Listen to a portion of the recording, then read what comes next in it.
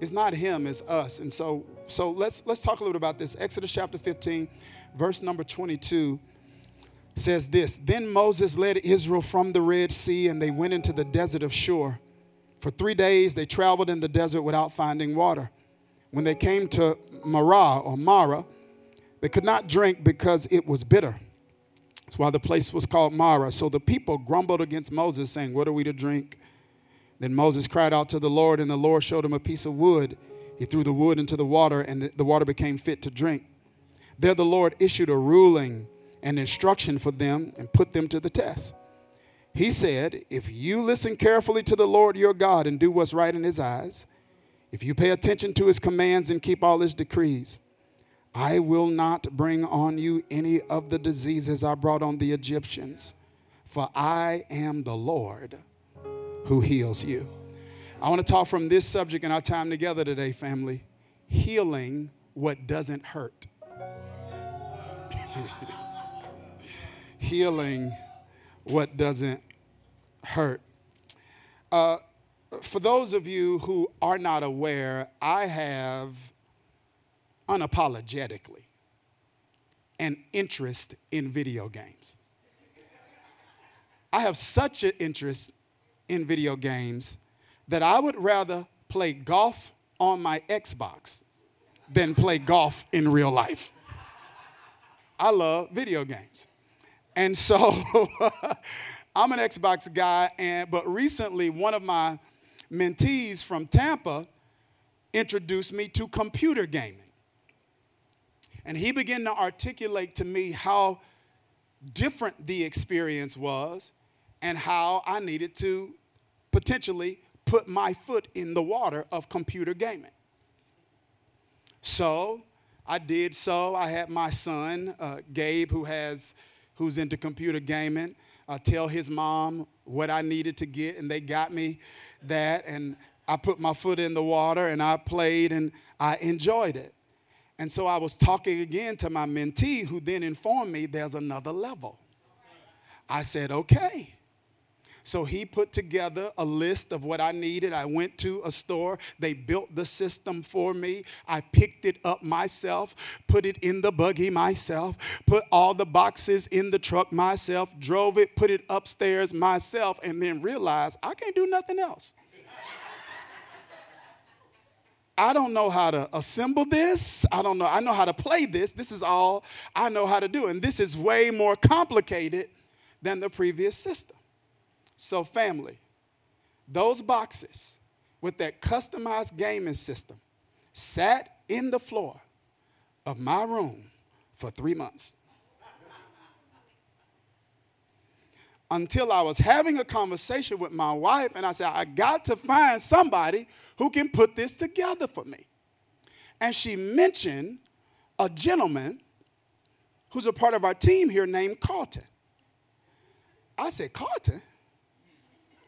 She said, yeah, Carlton. I'm going to ask Carlton, does he know? And so the other day, I am getting ready to go up the stairs in my house. I see Carlton walking through the front door. I said, Carlton, what you here to do? He said, I'm here to put your video game together. I said, you know how to do computer gaming? He was like, yeah. I was like, oh, I know he's a tech director at our church. But I didn't know you knew how to put gaming systems together.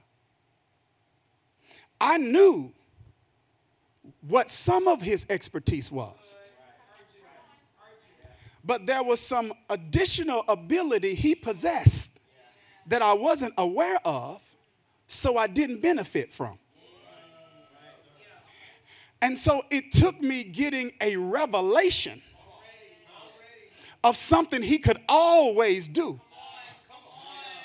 but wasn't doing for me, because I didn't know he could do it at all. I didn't ask him to do it for me. Maybe you're not catching the metaphor, because what I did with Carlton is what many of us do with Christ. There are some things you are aware of that are in the arena of his ability. You know he can save you. You know he can provide. You know he can deliver. But I came to tell you that there are aspects of his existence and his ability that you are potentially unaware of. And because you're unaware of it, you're not benefiting from it. And sometimes God has to arrange a situation to give you a revelation of a part of him that's always existed that you didn't know could benefit you. And I don't know what it is that you know about God. I don't know what box you have placed your God in, but I want to introduce you to an aspect of his existence that I think is extremely important, yet often overlooked. Yes, he's the God who saves. Yes, he's the God who gives peace. Yes, he's the God who will be with you. Yes, he is Jehovah Makkadesh, the Lord who will sanctify you. Yes, he is the Lord who will raise your banner in victory, Jehovah Nisi. Yes, he is Jehovah Jireh, the one that will provide. But I want to tell you what this text teaches us, and that is, in addition to all of that, he is Jehovah Rapha, that is the Lord who heals. He heals. And if we are not aware of this, we will not benefit from this. This is why the enemy wants to keep us out of awareness. He wants to keep us, watch this, excited yet ignorant. This is the way Paul describes that. He says that means you have a zeal, but the zeal's not based on knowledge. He says it's an excitement without information instead of an excitement that comes from information.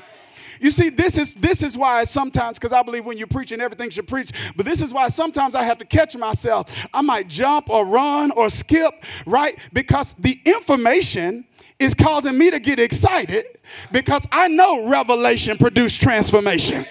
Did you hear what I just said? I know that once you've been exposed, you can't be unexposed. I know the devil's mad when the light bulb goes off. I know the enemy wants me uninformed because if I'm uninformed, I won't be able to experience all that God has ordained for my life. And God is the God who heals. And if we don't have this revelation, we'll find ourselves in situations where we're settling for circumstances that we don't have to settle for or settle in. But settling becomes easy when settling is normal.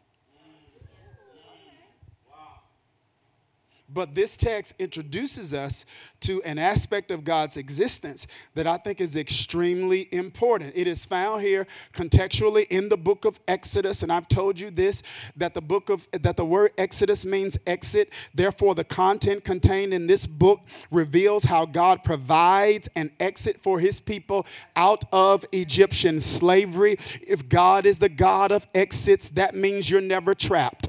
You may feel trapped, it may look trapped, but if there is not a way, he will create a way because he's the God of exits. And this story is so incredibly amazing to me because as God is making an exit for Israel out of Egypt, Pharaoh, who initially released them, has a change of heart. And he tries to recapture what God has redeemed. I'll come back to that. I said they're set free, and then Pharaoh has a change of heart because he wants the freedom to be temporary. So he tries to recapture the redeemed. I've been redeemed, but Pharaoh, who's a metaphor for the enemy, wants to recapture me. And I want you to see this.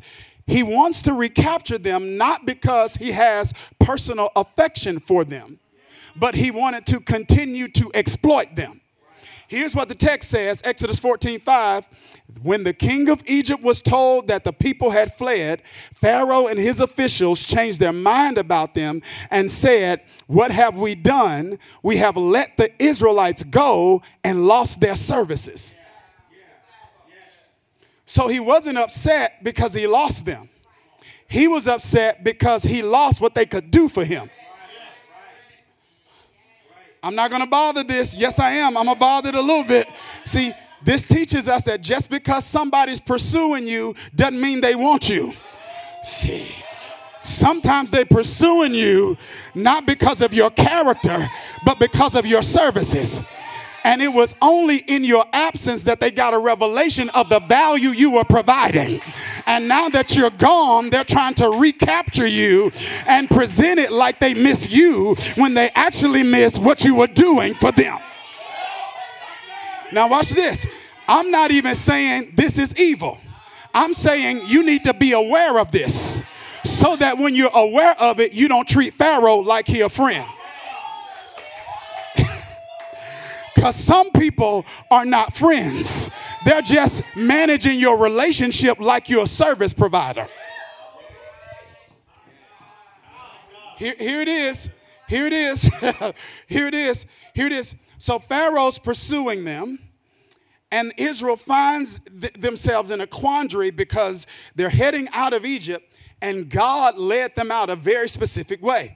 In Exodus 13:18, it says, so God led the people around by the desert toward the Red Sea. So the Israelites went out of Egypt ready for battle. So many of you are familiar with this story and the Israelites being stuck by the Red Sea. This text teaches us that they're stuck there because God led them that way. He led them toward the Red Sea. So you've heard it, Red Sea in front of them, Pharaoh's behind them, and they're confused because they're obedient, but their obedience ran them into an obstacle. Let's stop a minute because I want to see where the honest and authentic people are who will admit that sometimes I felt like it was not my disobedience that got me in trouble. Have you ever felt like you ended up in a bad situation even when you made the right decision? It's like I didn't do to them what they did to me and they still look like they got off better than me. He's at the Red Sea because they obeyed God. This is interesting now. They're facing an obstacle because they were obedient. Now this is interesting. Because God leads them in this situation.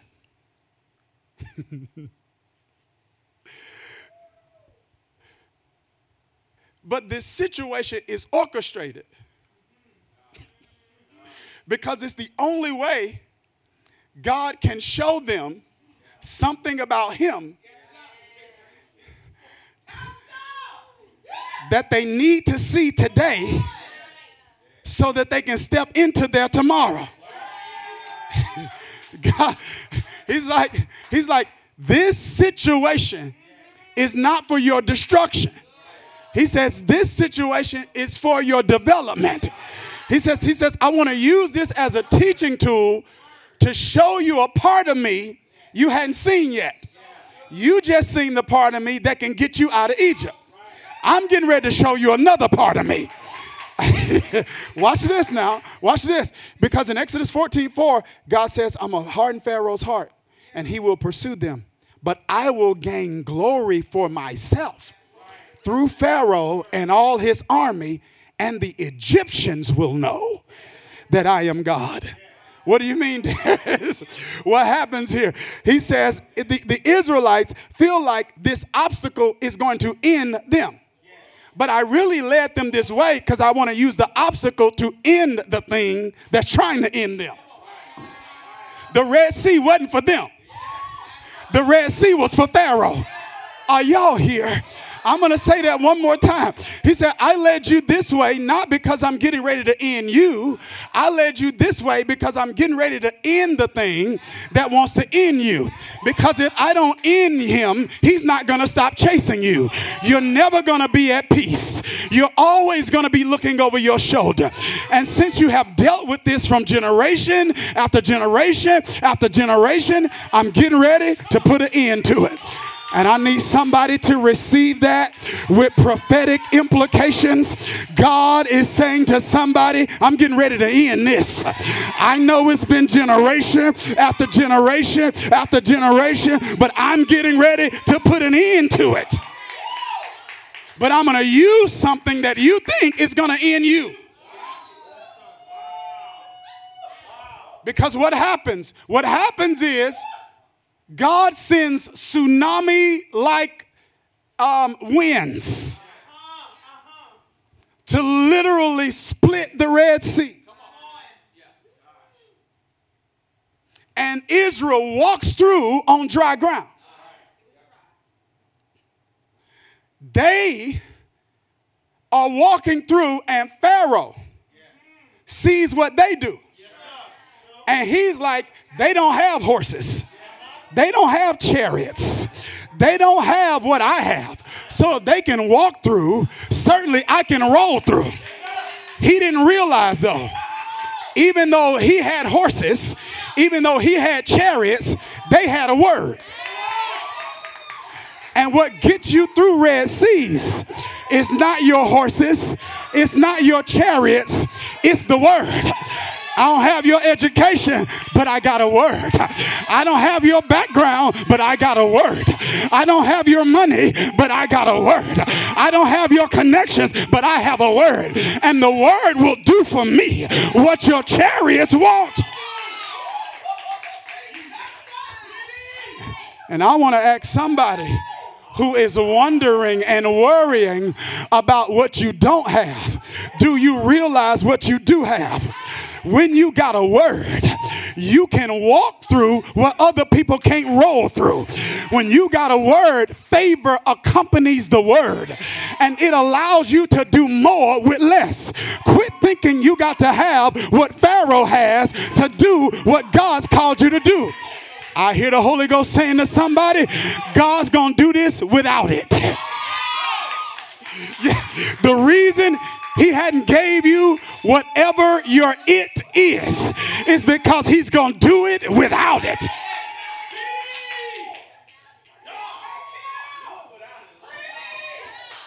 So I'm going to do it without it. So they walk through this Red Sea, and God says, I'm going to end that. So he drowns Pharaoh in the Red Sea. He said, now, that's not your last enemy. But I need you to see what I did with this one. So that when you face the next one, you remember what I did with that one. I want you to see this. I want you to see this. So they get to the other side, and they rejoice. They're excited. They're enthusiastic. Moses' sister Miriam gets a tambourine and begins to dance and celebrate, express appreciation for what God's done. It's incredible. They're ecstatic. Until 3 days later, they realize we have journeyed to a place where we hadn't had water in a while. So we thirsty. We need something to drink. And they come to this place called Marah, and they're like, finally, some water. And then they drink it. The Bible says it's bitter, which could mean salty. I want y'all to catch it. They're going days without something. Then they see what they think is going to quench their thirst. And when they try it, it's too salty. They had to feel teased. And I know you've never felt teased by God, but let me just talk to the seven people in the room and 7 people online that you're like, okay, it's finally about to happen. And it's salty. Okay. God has finally brought me to my expected end. And he's like, nah, that ain't it. You're like, but I thought this was finally going to be my breakthrough. He's like, nah, that ain't it. Can you imagine how they reacted before they drank the water? They saw the water. They probably started running. They probably started hugging each other. They just so happy. They probably started texting people. I knew God was going to do it. I knew God was going to work it out. See, I was worried about it, and I knew God was. And now they run to the water, And they taste it. And they say, this is bitter. They salty. And the text says, the object now of their ire and anger becomes Moses. That's the text. So they become upset with him because they're disappointed in their circumstance.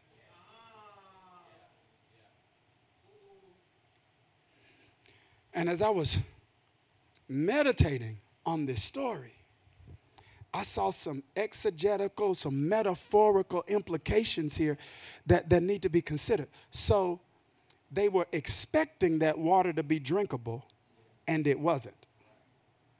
So there was an internal need that they thought was about to be met that was not met.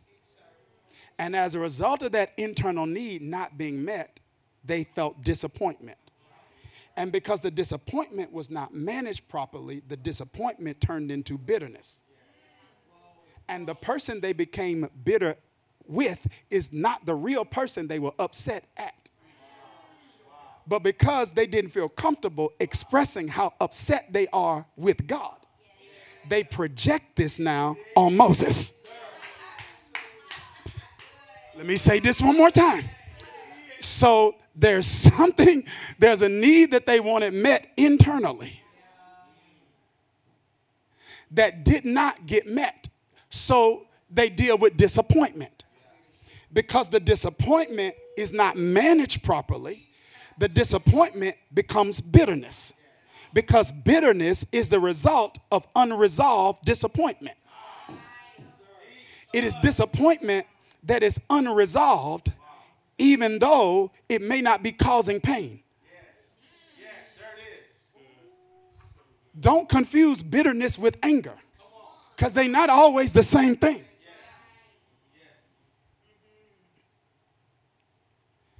So they express it toward Moses when they're really upset with God.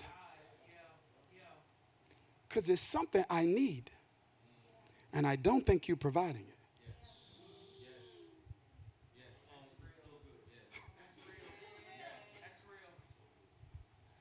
And I don't understand why you got me out here like this. We all out in this wilderness. We followed Moses. And now I'm out here. I ain't going back.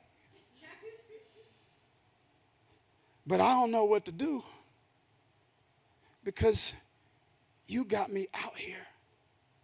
And my disappointment has me salty. And I begin to think about the implications of this for those of us who are in this room, because God gives Moses instruction. He says, I'm going to give you a strategy. So take wood, put wood in the water. I don't have to change your location to change your situation. I'm going to tell you what to throw in the bitter water. I don't even have time to make it sweet. See, sometimes you think you got to change your location to change your situation. Sometimes you think you got to change partners to change the relationship. And God's like, no, it can be bitter in one season, but I can show you what to throw in it. And if you throw the right thing in it, I can turn the bitter water to sweet water. I can turn the thing that was giving you tears of sorrow and cause it to give you tears of joy. I want you to see this, family. Don't miss this. So he does this and they drink, and then God says something that to me seems to be unrelated to their circumstance. I mean, he just gave them water. And this is what he says. He gave them water and says this: if you will listen carefully to the Lord your God and do what's right in his eyes, if you pay attention to his commands and his decrees, I will not bring any of the diseases on you I brought against the Egyptians, for I'm the Lord who heals you. I'm like, why are you talking about healing when their issue is thirst? it would seem like to me, logically, what you would say is, I'm the Lord God who provides. But that's not what he says. Their issues thirst, but he's talking to them about healing. I'm like, nobody's sick. Nobody's dealing with sickness. Why are you using this situation to give us a revelation that you're the God who heals? Maybe it's because they were sick. Maybe they were not sick physically. Maybe they were sick emotionally. Maybe all of the trauma for 400 years of being in Egyptian bondage had their heart sick, so that they were fragile, they were temperamental, they were easily discouraged, they easily went into downward spirals. They were not hurting, but they needed healing. Did you hear what I just said? God's like, I'm having a conversation about you, about me, regarding me being a healer, because you need to know that even though you're not sick in the place you think you need to be sick for me to heal. He says the fact that you responded this way tomorrow, your response to disappointment lets me. Are y'all following this? He's saying your response to your disappointment is an indication, Israel, that something in you needs to be healed. Because you just saw what I could do with water. You saw what I did with water when I drowned Pharaoh. And now I bring you to a situation where you're dealing with the exact same thing. And you saw me work a miracle in that area previously. The exact same elements. You know what I can do with water. But miracles don't stick when your heart is sick.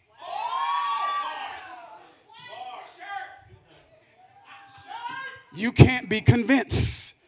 You are unconvincible. There is nothing that God can do to convince you of his love. There's nothing that God can do to convince you of his power. There's nothing that God can do to convince you that you're safe and you're secure, because miracles don't stick when your heart is sick. Paranoia will always be there. Cynicism will always be there. Skepticism will always be there. Fear will always be there, because miracles don't stick when your heart is sick.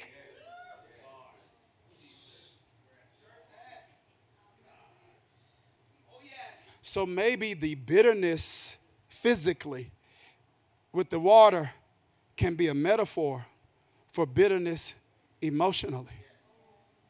Because everybody watching me, you've had a Mara.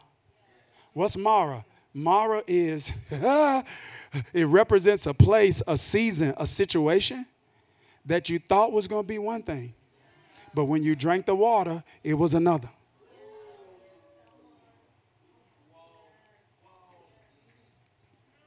Some of your relationships can be Mara. You thought it was going to be one thing, and it was another. Grief can be Mara. Mara can represent when you experience the unexpected. Whatever creates disappointment can be your Mara. And God's trying to get Israel to see this water not the problem. Is bitter water a problem when you're thirsty? Yes. He's not diminishing the fact that they got needs. He's not discounting our hurt and pain. But what is God doing here? God's trying to get them to see, and he's trying to get us to see that even though this water is the problem, it's not the dominant problem. I'm using this to show you the real problem I want to fix. I'm just throwing wood in this water to satiate you temporarily. But the water, not the problem. Is somebody betraying you a problem? Yes. That doesn't mean it's the problem. Come on. Is someone not managing you properly a problem? Yes, but it doesn't mean it's the problem.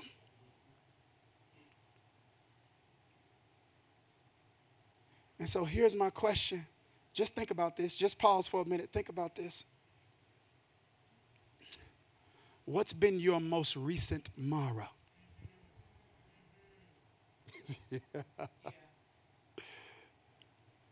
Because how you managed that Mara is a reflection of how you handled your Egypt.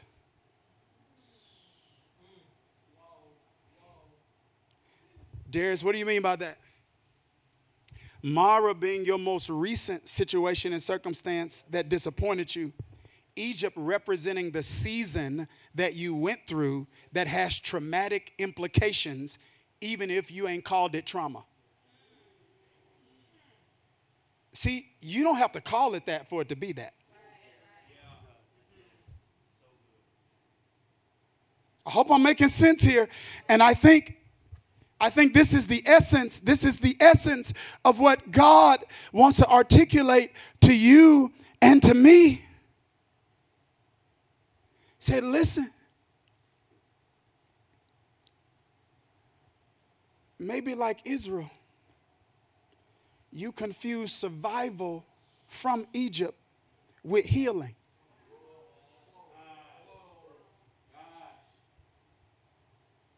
He's saying you survived.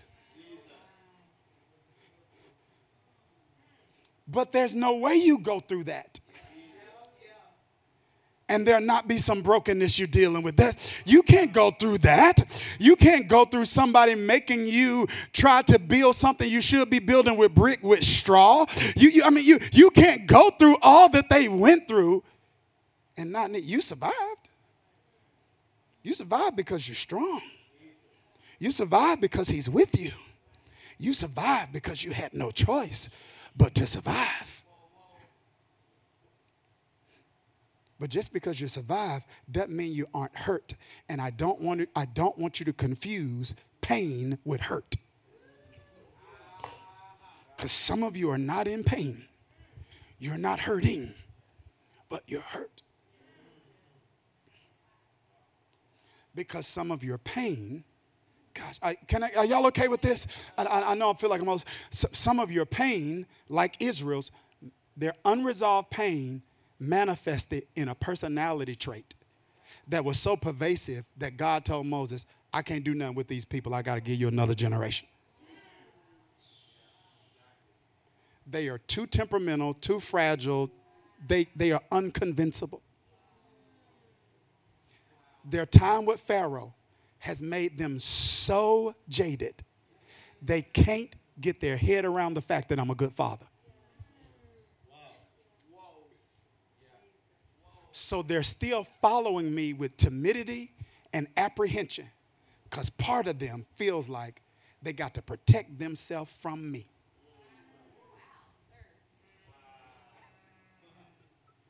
So they're protecting themselves from their protector. They're skeptical of the only one that can fix them because of the pain from the one that broke them. See, sometimes us being hurt doesn't manifest in pain. Sometimes it manifests in personality traits that if you carry them for so long, you'll think it's really you. Am I making sense? I said that some unresolved pain can manifest in personality. We take on personality traits. And when we've had those traits so long, we can assume this is the real me. I just don't trust people. I just don't fool with people. I just don't. And that is instinctively you, but it wasn't organically, ontologically, authentically you. Instead of applying a principle, you became a person. I'm going to say that one more time. When we experience pain, learn the lesson and then apply the principle, that lesson in the future. But don't let the pain shape you into a person. Learn the principle. I need to be more wise instead of adopting a personality trait that says I'm cynical.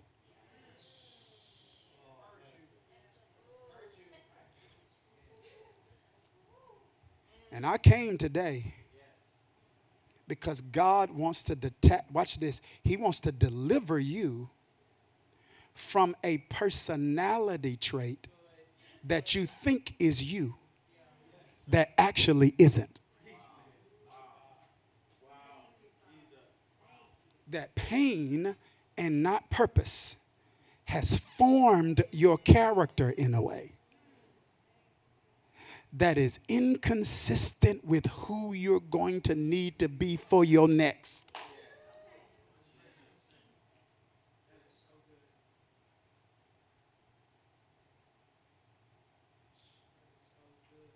And so God's like, Mara not the problem. Egypt is. So let me reveal myself to you as the Lord who heals. And I'm going to tell you something.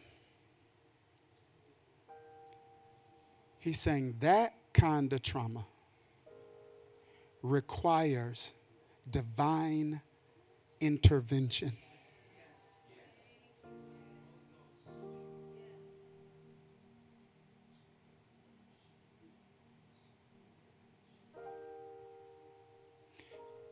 And what I believe God's trying to do is some of you, I talked about delivering you from this personality trait. And some of this, like this personality trait, it's like some people would call it strong, but it's an inferior strength you're operating in. It's a false strength. It's a strength you have to conjure up. Because you use strength to survive. And thank God for that. But it takes God for you to heal.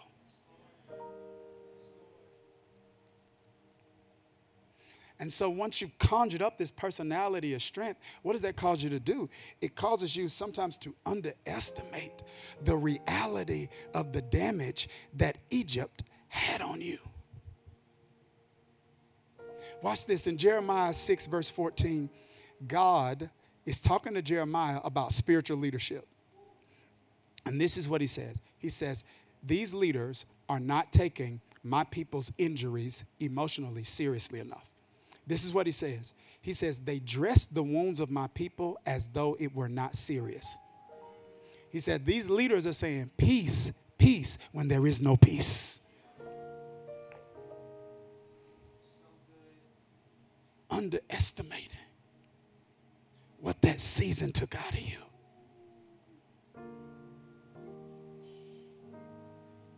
You can't stand at an altar and say, until death do you part, and you mean it. And then one day you wake up and your eyes are open and you realize the person you said it to didn't. You can survive that. But you better believe that affects your heart.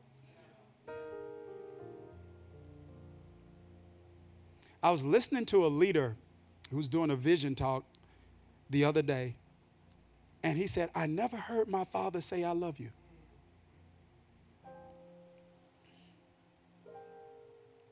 I said, man. He said, I never heard my father say I love you. You can't go through that and that not affect your heart. He still got rich. He still got famous. He's probably not hurting. That doesn't mean he don't need healing, though.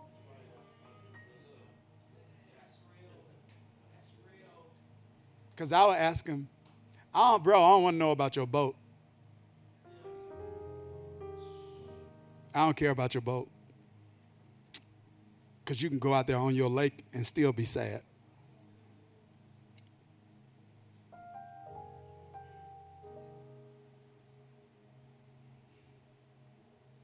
Mara's not the problem. Egypt is.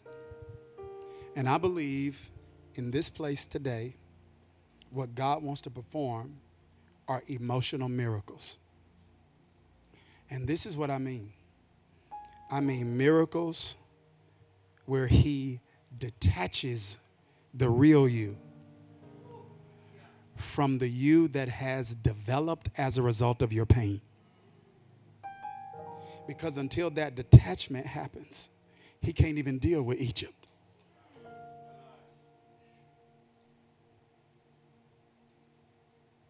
An emotional miracle where he shows you, listen to me, this not you. It's not who I created you to be. It's not hurting, but you need healing. And so today I want to pray for that. I want to pray for it. And I want you to release your faith for it. For God to work a miracle in your heart. I believe in therapy. I believe in intensives. I believe in all of that. But all of that has to work in partnership with the Spirit of God. And what some of you are going to receive right now is not a finished work. But some of you are going to receive the healing you need to actually start the work. An emotional miracle. And some of you are in a season where God's going to do something supernatural in your heart. Because the season that you're in requires that you get this done quickly. You don't have 5 years to work through this conventionally. You're in a season that demands wellness. It demands wellness now. And your spirituality is not your wellness. It should lead you to wellness. But you can pray and not be well, and preach and not be well, and get rich and not be well. So I want to work a miracle in your heart.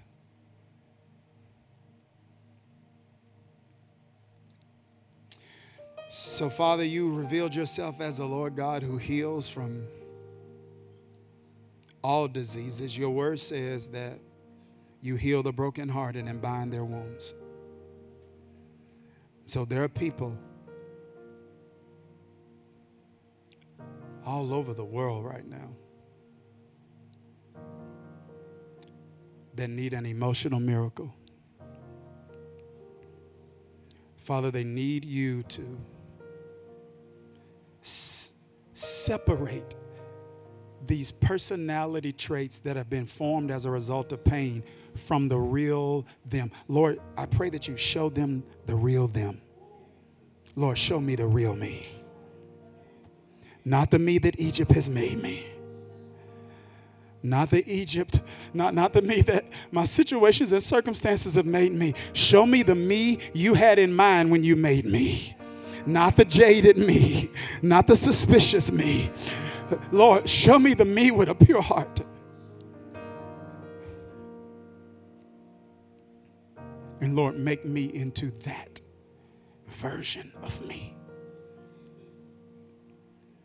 Now I pray right now, Lord Jesus, that you go to work. I pray you as a great physician would have spiritual surgery on the hearts of your people right now, Father. And I pray that you start uprooting bitterness and unresolved anger and questions. Lord, I even pray that you would minister to those who are mad at you. I hear you, Holy Ghost. That you would minister to those that are mad at you.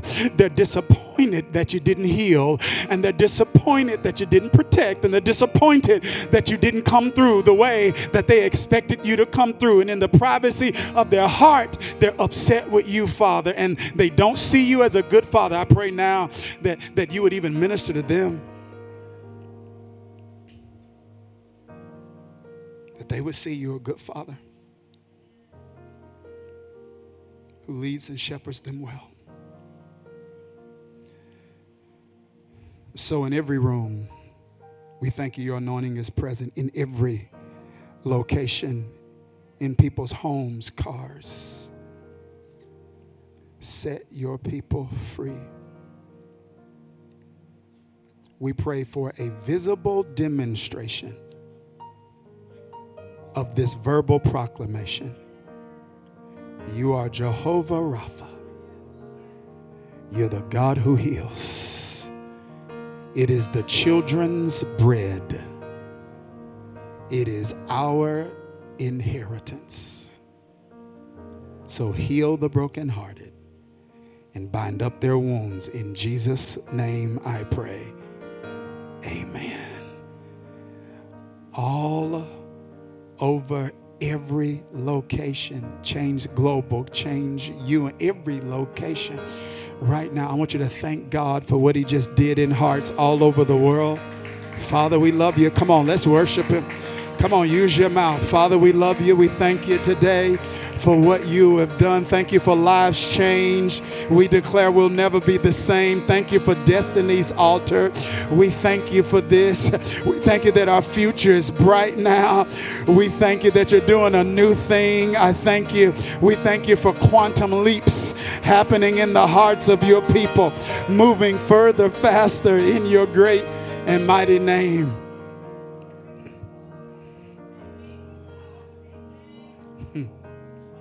As it is in heaven. I want to pray a benediction over you, and as I do that, I want to remind you of something we used to do years ago. This week, you are a king's kid, so this week I want you to live like one. I want you to do 4 things. It's an acronym we call KING. Number 1, I want you to kneel, and that means not necessarily physically, but every day I want you to get time with God. And if you don't know how to structure that devotional time, that's what Pathway to Purpose is for. We teach you how to do that. I want you to invite. It means that I want you to take an opportunity to invite someone to either watch this message on demand or to watch our services or attend our services live on next Sunday. When you start reaching people with somebody else's last name, God starts reaching people with your last name. And I want you to notice, God's going to give you an opportunity to show love to somebody else, to help somebody that's in need. You'll be at a restaurant and you're going to sense, tip that waitress extra. She needs it. Or there's going to be an opportunity for you to engage in what we call a love-olution, to show God's love to somebody. And I want you to do that. And then G, I want you to guard. And that is, we all have some imperfections. But as an ambassador of Christ, I want you to, and God wants us to manage those imperfections responsibly so that my stumbling doesn't become someone else's stumbling block. Live like a king. Kneel, invite, notice, and guard. Go into the world and change it. This is your portion and it is your purpose. Now may the Lord God bless you and keep you. May he cause his face of favor to shine upon you. May he be gracious to you. May he protect you. May he provide for you. And above all else, may he grant you peace. This is my prayer for your life in Jesus' name. Amen. God bless you. We'll see you next week.